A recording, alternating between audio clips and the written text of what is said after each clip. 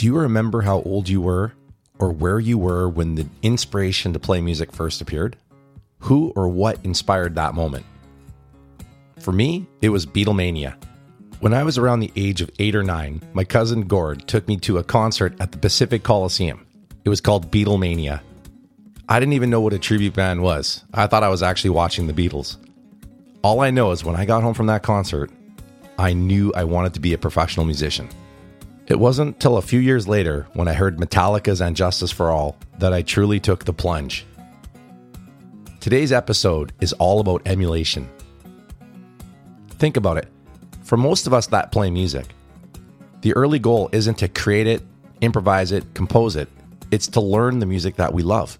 And that's a great starting point. You might wonder why I didn't start this season with the concept of emulation. Well, I think it's really important to instill early on in the journey that you will be able to create your own art. But one of the most important steps to getting there is learning how to replicate the sounds, the phrasing, the technique, and the tone of the music and the musicians that we love to listen to. Like all of the concepts I've addressed in this season, emulation has a lot of components. I hope through today's episode, you'll learn just a handful of tricks and tips you can use to apply to learning your favorite songs and getting better results. My first tip is to pick an appropriate level to start with. It's really important that you find the music that you can actually play.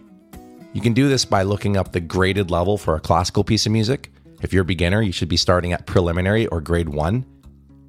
If it's something more popular like rock music, a simple Google search will reveal what are the easiest songs to learn on your chosen instrument. For me, the method that I used to learn music in the early stages were guitar tab books. I convinced my grandma to buy me the Metallica Master of Puppets book because it had crosses on the front. I told her they were a religious band.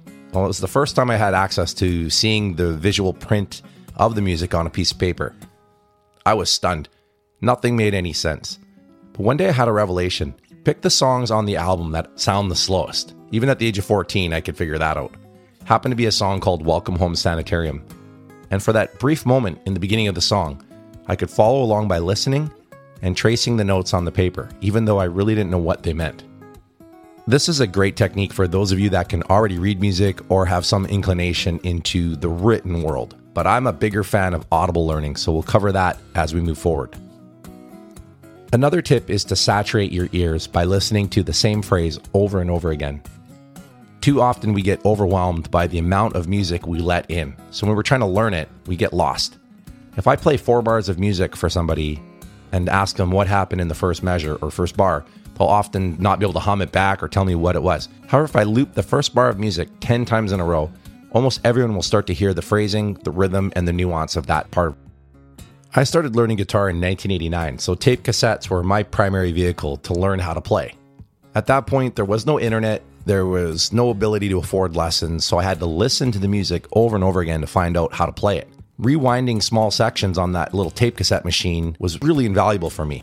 Instead of getting overwhelmed by longer phrases of music, I could hone in on one specific part and listen to it 10, 20, 30 times in a row until my brain could comprehend what the rhythm was and what was actually happening on the instrument.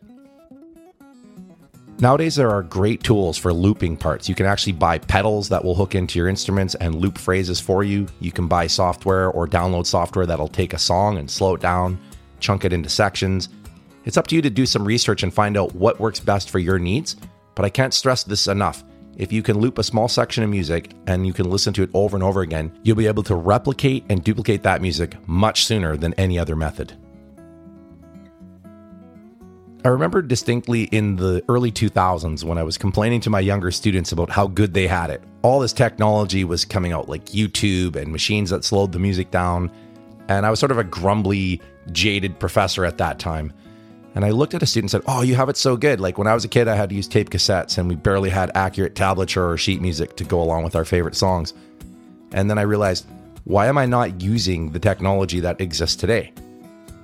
It dawned on me that if I trained like a younger kid was, using all of these tools, like slowing the music down, looping it over and over again, looking up YouTube tutorials, and going on sub forums and reading about how these things were played, that I too could benefit from the modern learning style.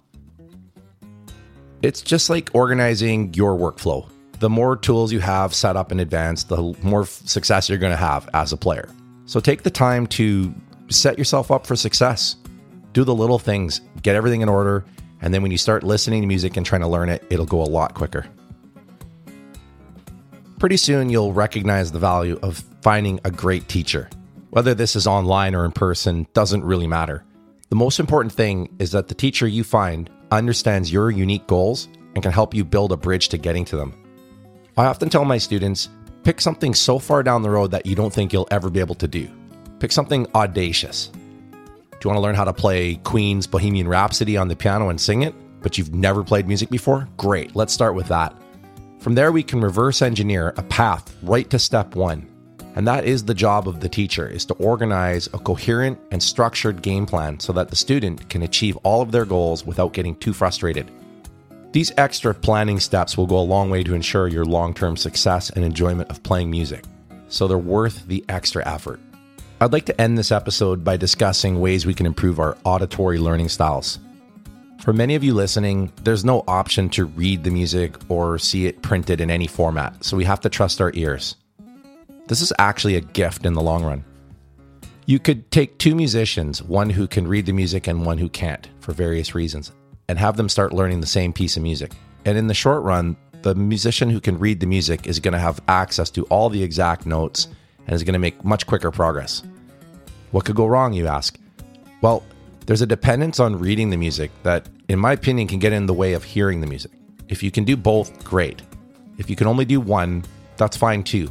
But in a perfect world, you would develop your hearing to the ability where you can pick out sounds and find them on your instrument. This is such a great way to go. Nowadays, thanks to YouTube channels and great teachers like James Testani from Good Guitarist, you can hear a lesson spoken without even having to watch it. James speaks at such a good pace that you can rewind and listen to that same part over and over again on where to put your fingers on the instrument, what songs to learn, what are appropriate levels for you to play. Some of the steps I've already outlined are perfect for auditory learners, including slow it down and loop it. Hearing the same phrase over and over again until it sticks in your brain and you have a better chance of finding it on your instrument. Some instruments like piano and guitar add a complexity when you think about chords or harmonic structures. Hearing multiple notes played at the same time is so much more challenging than hearing a single melody line.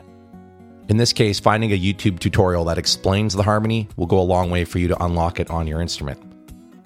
Not every song you try to learn is going to work out. I can't tell you how many times a student has picked a song only to tell me 3 or 4 weeks down the line that it's really not that fun to play. In fact, this can apply to styles as well. As a young player, I never really listened to the blues, but I loved to play it. You might not actually like to listen to rock music, but there's almost nothing more fun to play on a drum set than an AC/DC beat.